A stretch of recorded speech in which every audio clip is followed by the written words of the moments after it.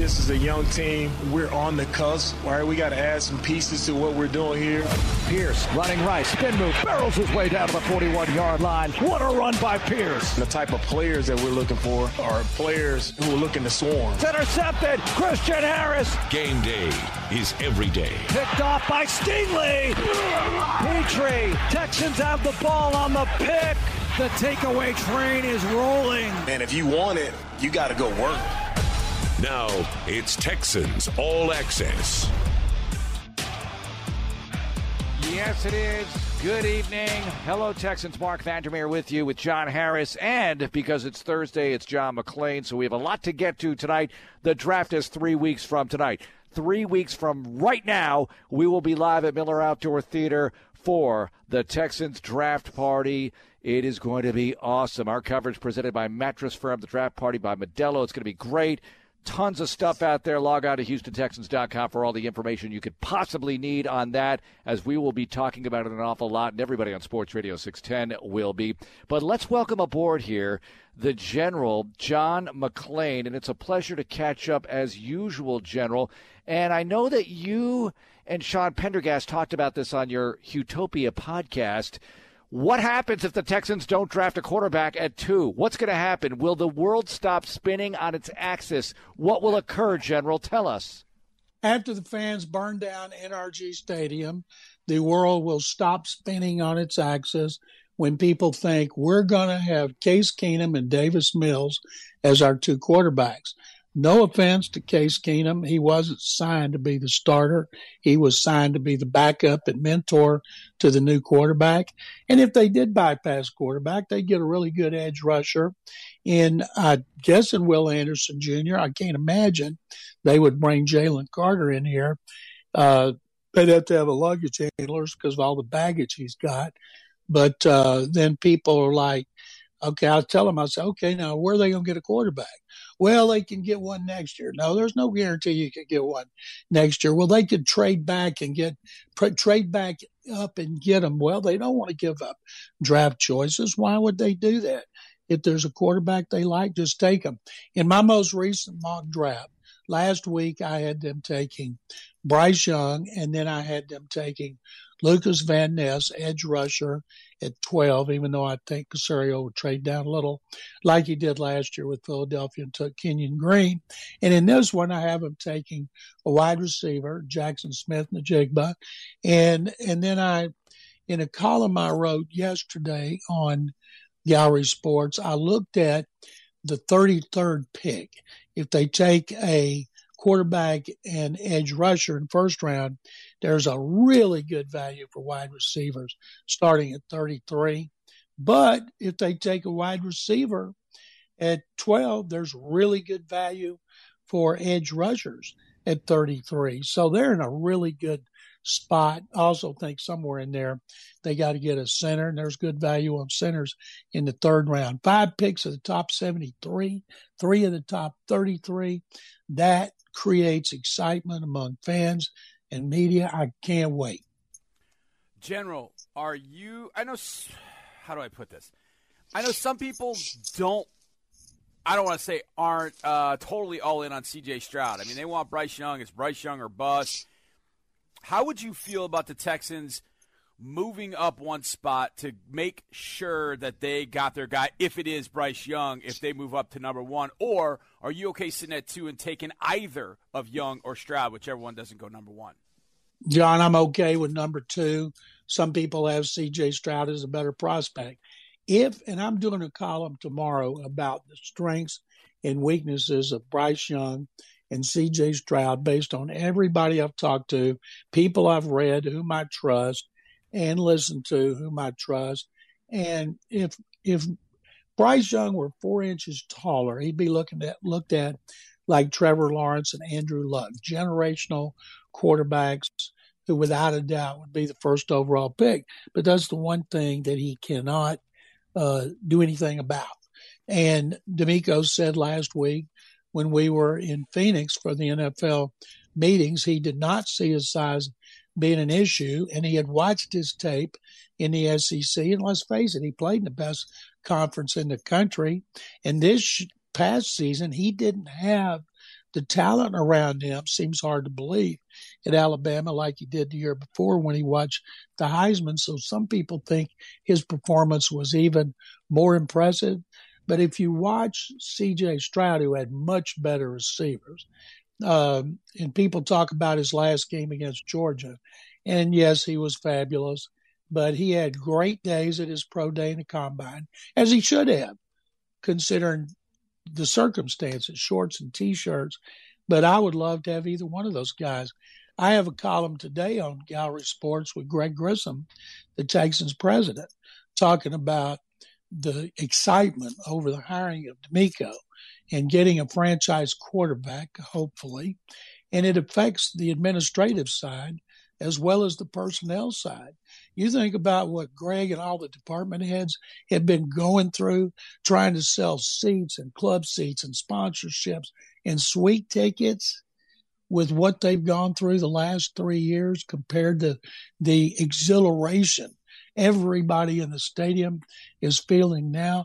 Nobody is happier about the buzz that's being created right now than the president of the organization, not to mention Hannah and Cal and Janice McNair.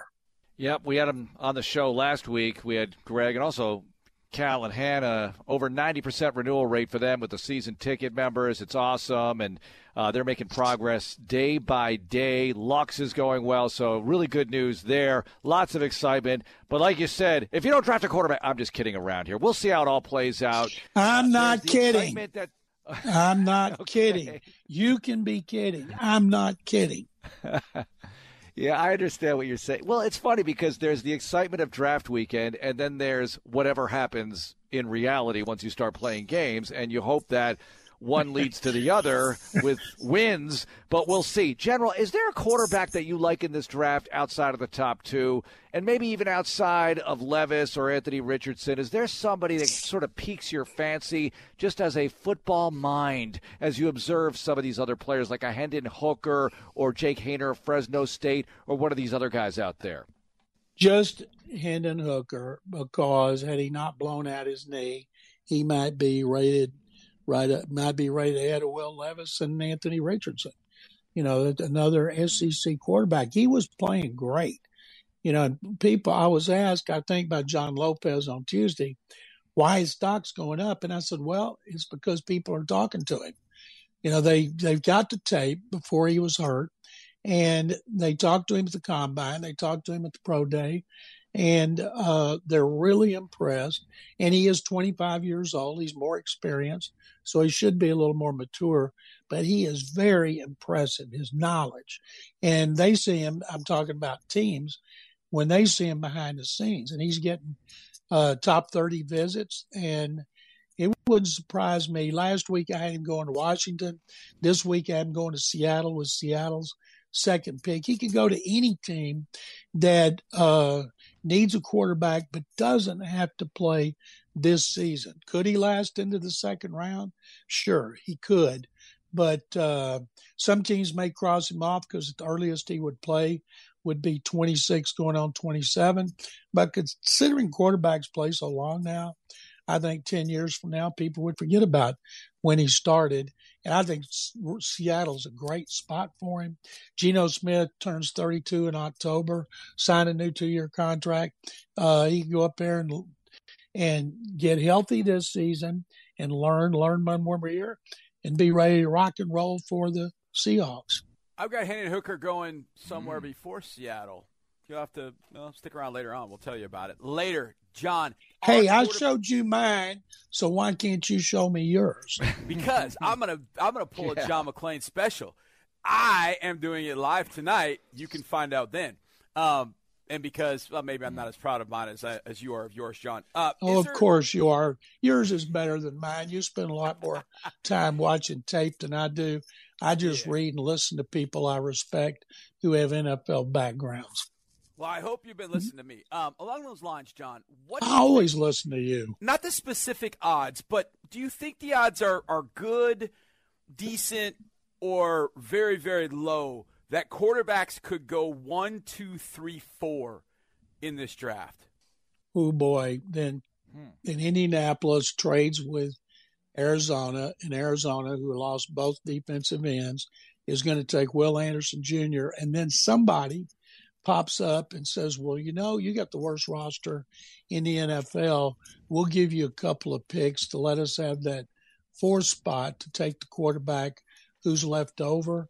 It's not out of the question because the Colts need a quarterback, and then the Cardinals need prospects, although Will Anderson Jr. could be a cornerstone for them. It's not out of the question, but I think it's not likely.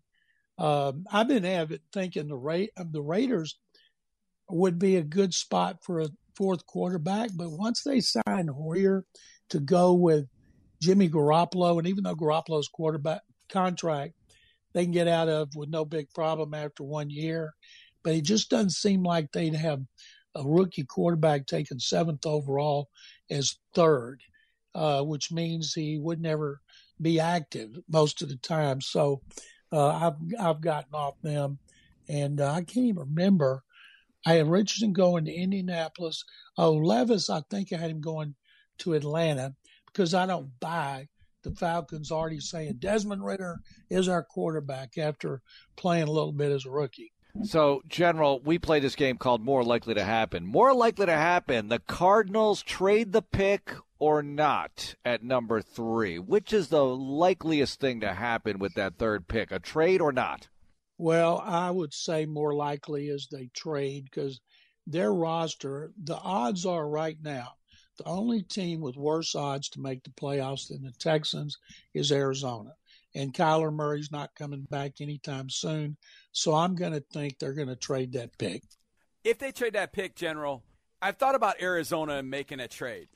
The team to me, I don't know, there are a few teams that are mysterious in this whole thing, but one may have gotten outed by Daniel Jeremiah last week, and that was Tennessee, moving from 11 to 3.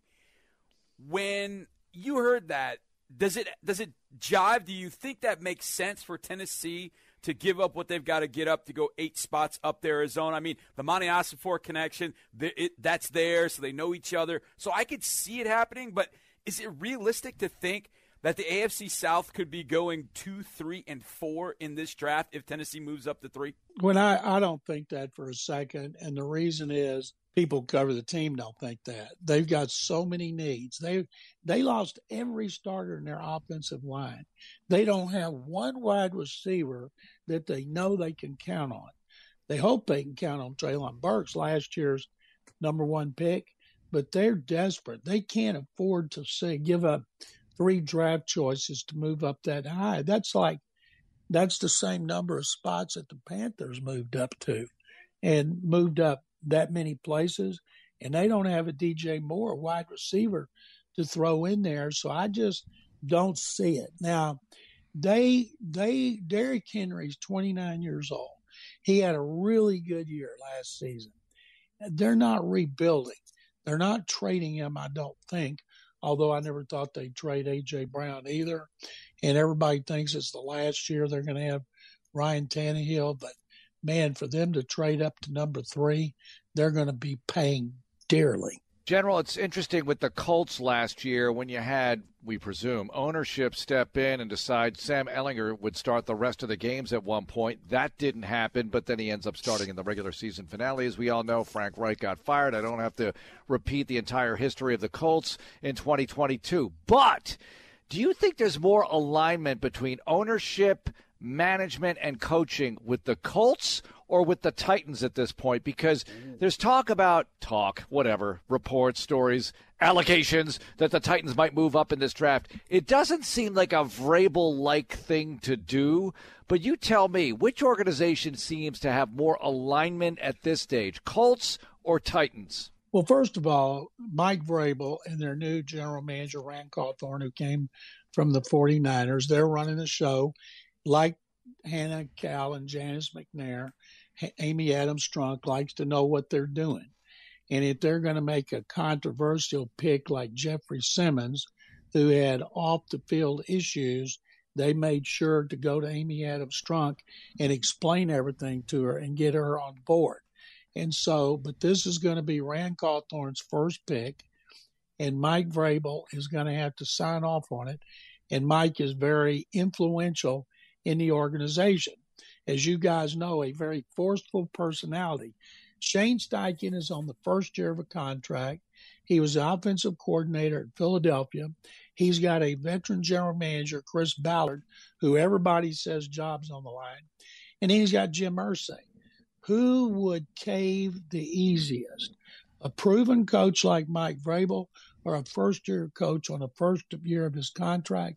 I'm guessing that would be Steichen. If Jim Irsay said, I really want Anthony Richardson or I really want Will Levis, and even though Steichen would say what he thinks, I'm pretty sure they'd probably do what Jim Irsay wanted. General, the team that kind of has me a little bit baffled, and I've been trying to figure this out all day, the Washington Commanders. I don't know why. I just feel like Washington has been really, really quiet on the football side of things. Obviously, the other side of things is a little different. But the football side of things, it just feels quiet, and I cannot for the life of me believe that they feel great about going into a year with Sam Howell and Jacoby Brissett. I just feel like Washington's getting into this quarterback mix in some way, shape, or form. What are your thoughts about that? I agree with you, John, 100%. That's why I had them taking Hendon Hooker last week. They've got a really good running game. They got two good backs. They've improved their line. Their pass rush, their depth in the defensive line is the best in the NFL. They are just a quarterback away from maybe supplanting the Giants as the second best team in the NFC East. Sam Howell played one game. Patrick Mahomes played one game. I'm not saying Sam Howell is Patrick Mahomes, but Sam Howell's next to last year at North Carolina. He was great. Then he lost his coach, he lost his players, and he wasn't the same, and they got him cheap. But, Ron Rivera, if it was Andy Reid saying, I believe in this guy, I would trust it more than Ron Rivera. So it wouldn't surprise me at all if they didn't take Hendon Hooker, see what Sam Howell's got for a year before they have to make the other decision. How much of a surprise would it be to you if the Texans took Hendon Hooker at 12? Ooh. Well, that means they would have taken Will Anderson Jr. with the second overall pick, or Nick Caserio would have traded out. Caserio has 12 picks. Last year, what did he have? 11, ended up with 9. I don't think he wants 12 rookies on his team. I think when he makes trades, and you guys know he'll make trades, next year he has 11, that he might be trading 2 years down the road or a couple more next year or moving up. So if indeed, say he did bypass Bryce Young and took Will Anderson Jr., and D'Amico said, hey, we won with Mr. Irrelevant, and we got Mr. Irrelevant on this team too. But I think if he took Hooker, that's who he wanted, and he went with Case Keenum and Davis Mills for a season, at least there would be hope at quarterback. But I don't know anybody that has Hendon Hooker rated on a level with Bryce Young and C.J. Stroud. He may go to the Hall of Fame, but I'm just talking about now. Yeah, that age difference. I mean, the offense he came from. I mean, I love Hendon Hooker. I do. I mean, he was on track for me to be at no worse than quarterback 3 until he tore the ACL. And then I worry about that combined with his age. Yeah, how is he going to come back from that? All that kind of stuff. Regardless, General, pick number 12, pick number 33. More likely to happen. This is what Mark asked me. Mark, you can probably put this down because we could talk about this. More likely to happen. The Texans trade down from 12 or up from 33 into the first round. Down from 12. D'Amico Ryans has told us every time we've interviewed him, you have to dominate up front. They got everything they need in the offensive line except a dominating center. Defensive line, they need an edge rusher.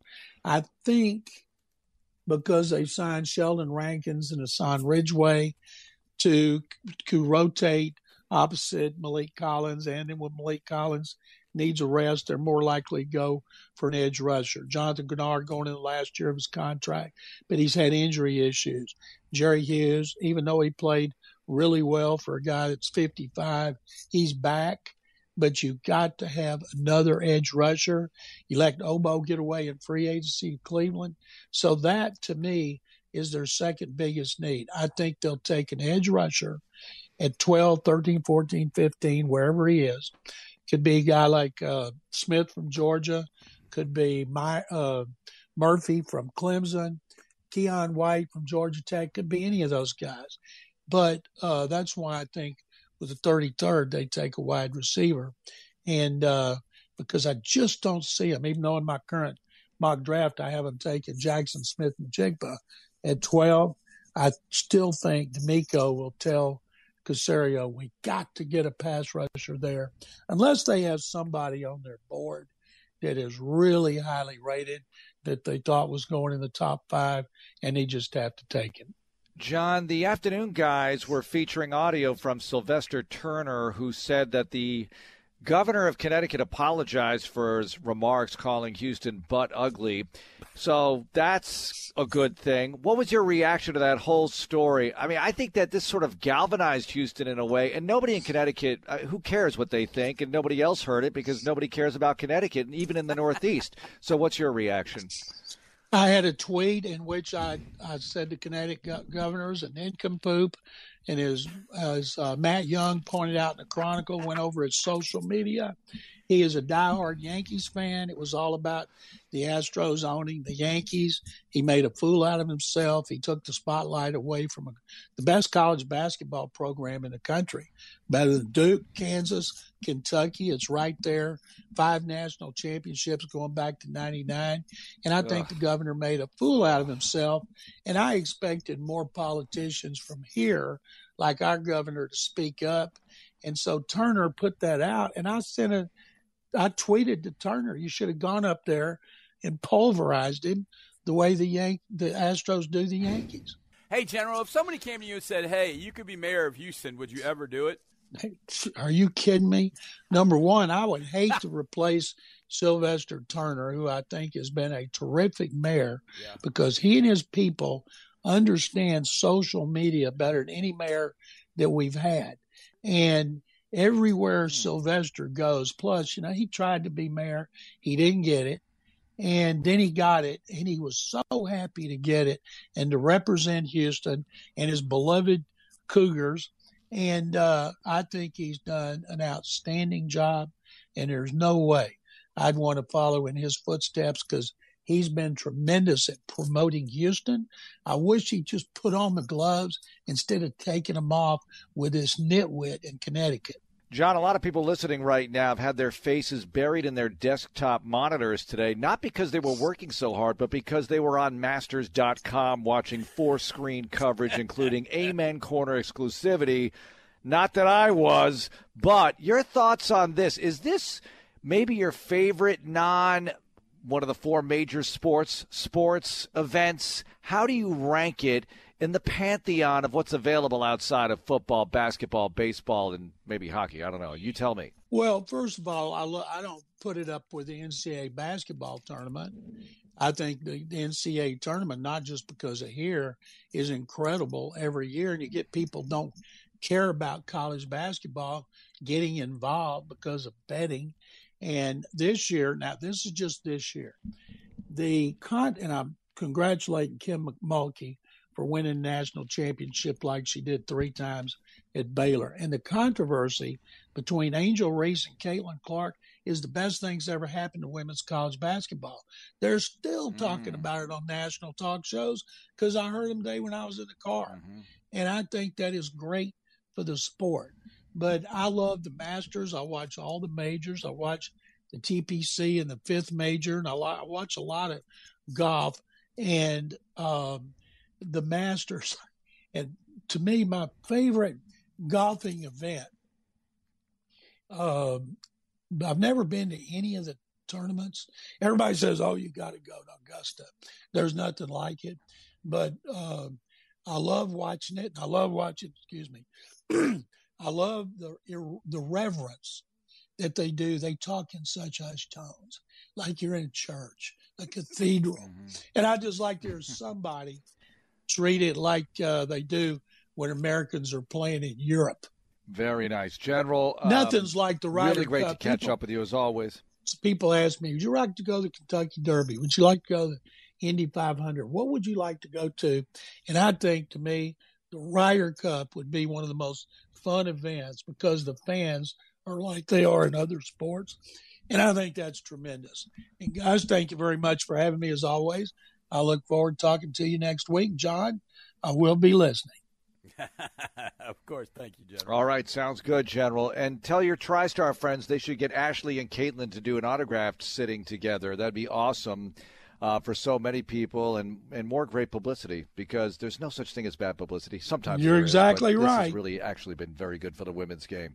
Yep. All right. Have a great night, General. We appreciate it. Coming up, we're going to play Yes or No with Johnny. Also, a little bit of a deeper dive look at Hendon Hooker. He's going to go higher than a lot of people think in this draft, Johnny. I've got the numbers here. Not that I'm going to bog people down with numbers, but some of them are really jaw-dropping, and we'll get to that, among other things, next here on Texans Radio. More Texans Radio is on the way. Back to the show that keeps you plugged in with the Houston Texans. All right, we're going to adjust what we were going to do because I was going to play Yes or No, John Harris, but I want to play What Are People Thinking? What are people thinking? I'm looking at Anthony Richardson's numbers here, and then I look at Hendon Hooker. Did Hendon Hooker play for a pretty good school with a pretty good record? Yes or no? Yeah, he did. And he beat Anthony Richardson in Florida, too. Okay. Yeah, okay. And listen to these numbers. 27 touchdown passes, 2 interceptions. And an average yard per completion of 9.5 number. Almost 70% completion rate. The year before, 68.2% completion rate. Threw for 3,000 yards in 21, 3,100 yards in 22. So not a ton of yards on the college level. If those are NFL numbers, they're even a little light, you know. Sometimes in college you get this massive inflation, even though you have fewer games with some of these signal callers. But you're in the SEC, right? So you're going to play some tight games and everything. But I'm just looking at the last couple of years here. 31 TDs, 3 picks in 21, 27 TDs, 2 picks in 22.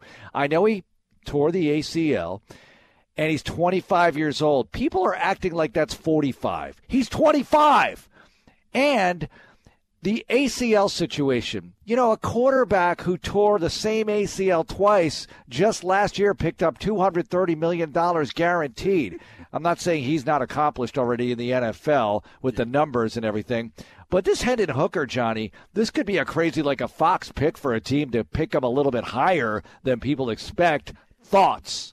Couple of things. Number one, now, I'm going to preface what I'm about to say with I absolutely love Hendon Hooker, and I would be A-OK with him being in Houston if I felt like he could be ready for week one, because I think if I'm going to draft him in round one, I got to get him on the field as soon as possible, or I'd like to see him on the field as soon as possible, as soon as he's comfortable, I put it that way. I love everything about him. I saw him at the Senior Bowl, and he couldn't practice, but he was at every session, every unit drill. He was watching every drill. He was talking to the quarterbacks, talking to the coaches the entire time. Here's what's being held against Hendon Hooker, and, well, out in the media world in particular. Oh, he came from an offense that manufactured the receivers weren't even on the screen. They had so much space, and they took advantage of it.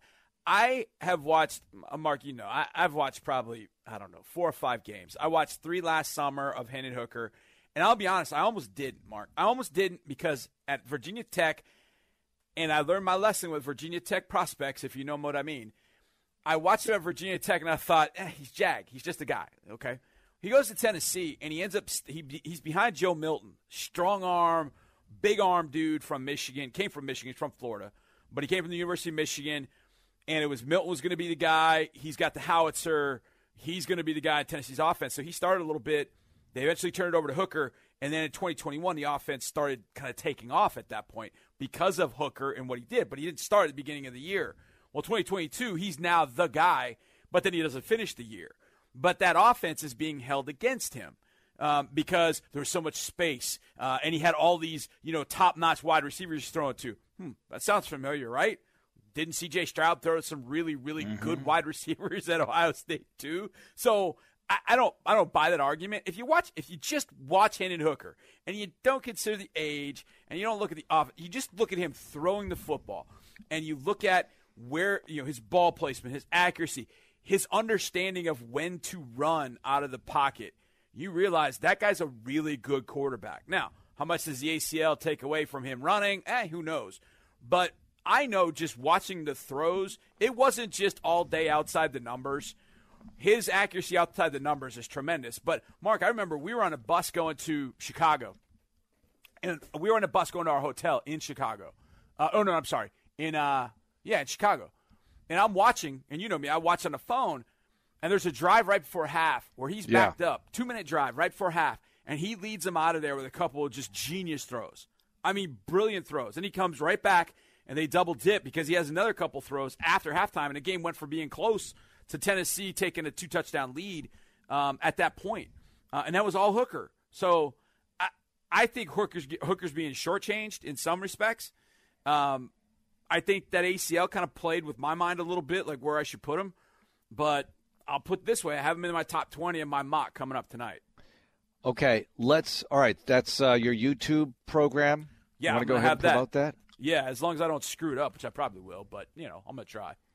I've never done it before. 8 o'clock? 8 Central? 8 o'clock, yeah. Why not? Let's do it. You'll be fine.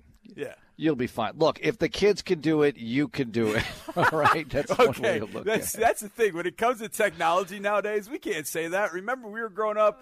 I mean, then again, one of my favorite videos, and some of my favorite videos are if you gave a kid a rotary phone from the 80s and said, make a call this number, call my cell phone, they'd have no idea how to do it. So, it's I can at least do that. So I think I'll be able to figure it out. But yeah, Mark, I'm with you. I think, I even batted around, would Hendon Hooker be more of a viable option than Will Levis?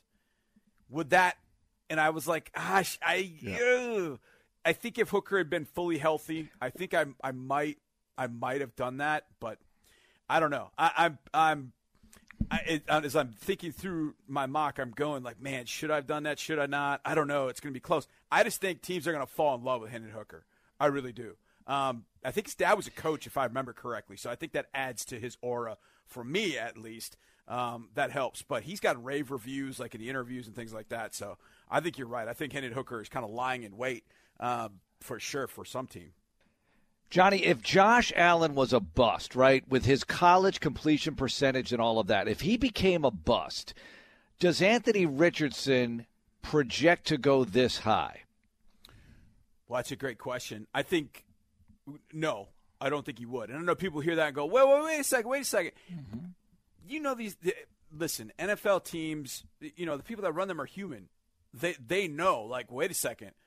I learned from that lesson, like, Buffalo took him, moved up to go take him at number 7, and knew he had flaws, and then he turned out to be a bust. I'm not making that same mistake. I'm not going to do that. I think one of the things, and I don't know. With a guy with a low completion percentage, and that's where I'm coming from. Okay, that's where I want to go to. And I've said this before, Mark. Anthony Richardson's percentage is like 53, 54%, whatever it is. I don't know. But here's the thing. When it comes to measuring accuracy, to me, completion percentage tells nothing of the story. Because I watched Richardson just recently. Hold on. Let me here's where I'm going with this. I'm a math you, if you will. In the game against which game did I watch? Was it Tennessee game? Yeah, it was a Tennessee game. Mark, he has 5 throwaways. 5. Because he rolls out. Because of the play call, there's nobody there as an outlet. He's got to throw it away. He had 5 throwaways. Now, if I'm doing math for you, 5 throwaways in the game. So that means, okay, let's say he was 20 for 30. Just go with me. He's 20 for 30, right? That's 67%. But let's say he doesn't have those 5 throwaways, and now he's 20 at 25. That's 80%. So the difference in a few throws. And, Mark, I'm not saying it was just that game either. There were a number of games where he was throwing the ball away multiple times. That offense last year did not help Anthony Richardson at all. If you want to talk about his accuracy and his ball placement, you've got to watch him throw. Watch him throw the football, and you realize, okay, there are inconsistencies in where he's throwing the ball. There's inconsistencies in his footwork and his mechanics. Those things rise up. But he had such a bad number in large part because he had if you just want to go by math, if you took away the drops and you took away the throw, he had more throwaways last year than I saw. I don't think I saw from any other quarterback even close. He was having to throw the ball away a ton because he'd survive a rush. He'd run to the right, and he's like, I got to just throw this thing away. He saved the play, but yet he goes 0 for 1, which obviously hurts his completion percentage. And does that tell us how accurate or not he is? I think he is inconsistently accurate. I think he is extremely accurate outside the numbers on deep routes outside the numbers. I think his accuracy can start to wane a little bit on shorter and immediate stuff that's outside the numbers because he's got to be more exact with his footwork and such. And he can also spray it over the middle of the field, basic routes, dig routes, in routes, things like that. He tends to get up on his toes a little bit, doesn't drive off the back leg, and the ball sails on him. So to me, that's where the inconsistency in his accuracy comes from. But the number, to me, doesn't tell me anything, in all honesty. It doesn't tell me anything because you factor in drops and you factor in throwaways. You know, you could be talking about a guy that was in the 60s. Would you feel better about Anthony Richardson if his completion percentage was 61 or 62%? Probably so. Probably so. You wouldn't be like yelling from the rooftops, but you'd feel better about it. Well, that's probably what his true accuracy or completion percentage pretty much was. Interesting, because he has a very similar number of attempts as Hendon Hooker. He has 2 fewer attempts, 327 to 329. But Hooker completed 58 more passes over the course of a season. Now, that could be like 3 a game or something. That might back up your point. You have 3 more throwaways a game. I feel like Kevin Costner and Bull Durham right now. 1 hit a week, a ground ball with eyes, something like that. Your average goes up to 300. You go to the Hall of Fame as opposed to a 250 hitter, and you're nobody. But I don't know, man. I don't know. The completion percentage to me still is a very holy number. Maybe you're right. Maybe we make too big a deal out of it. Richardson clearly has other attributes. He's a hell of a runner.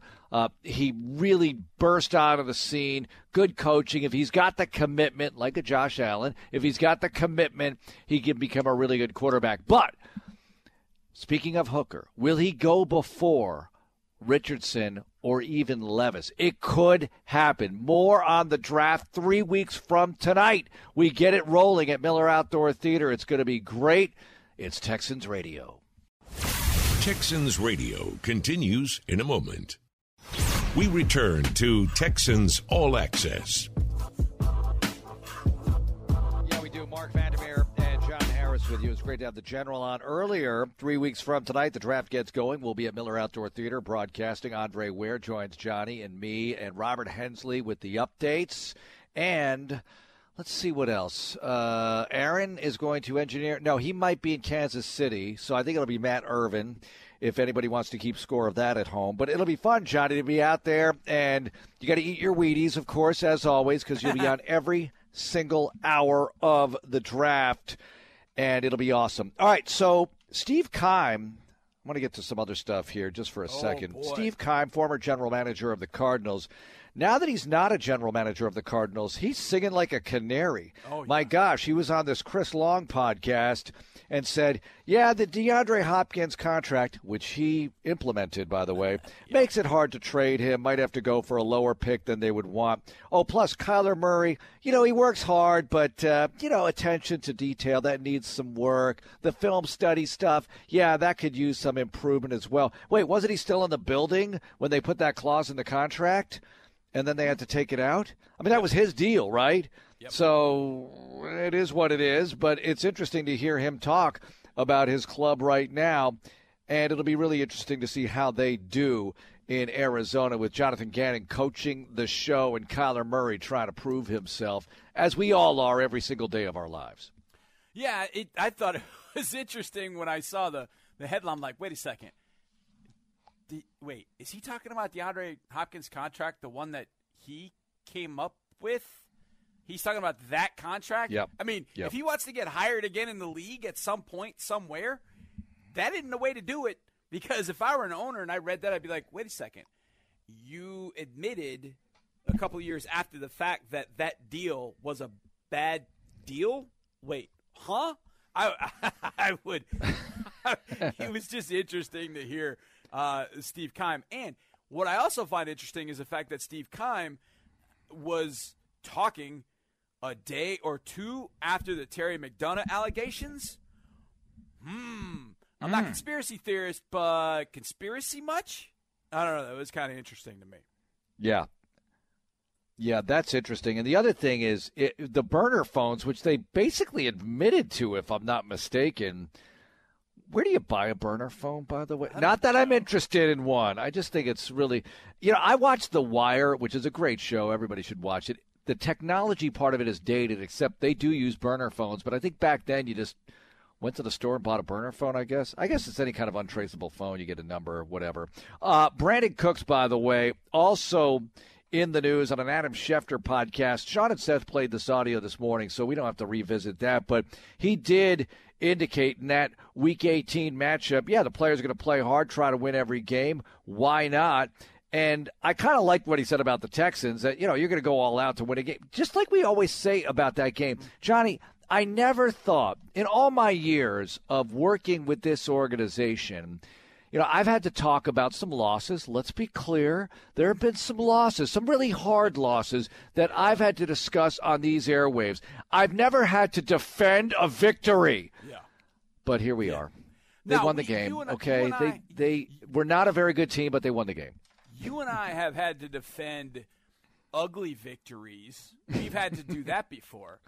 But ugly victories. I don't think this was an ugly victory at all. This was beating the Colts in Indianapolis. That doesn't come around very often. So, listen, once this draft is over, I mean, it'll be brought back up by somebody at some point. But, I mean, come on, man.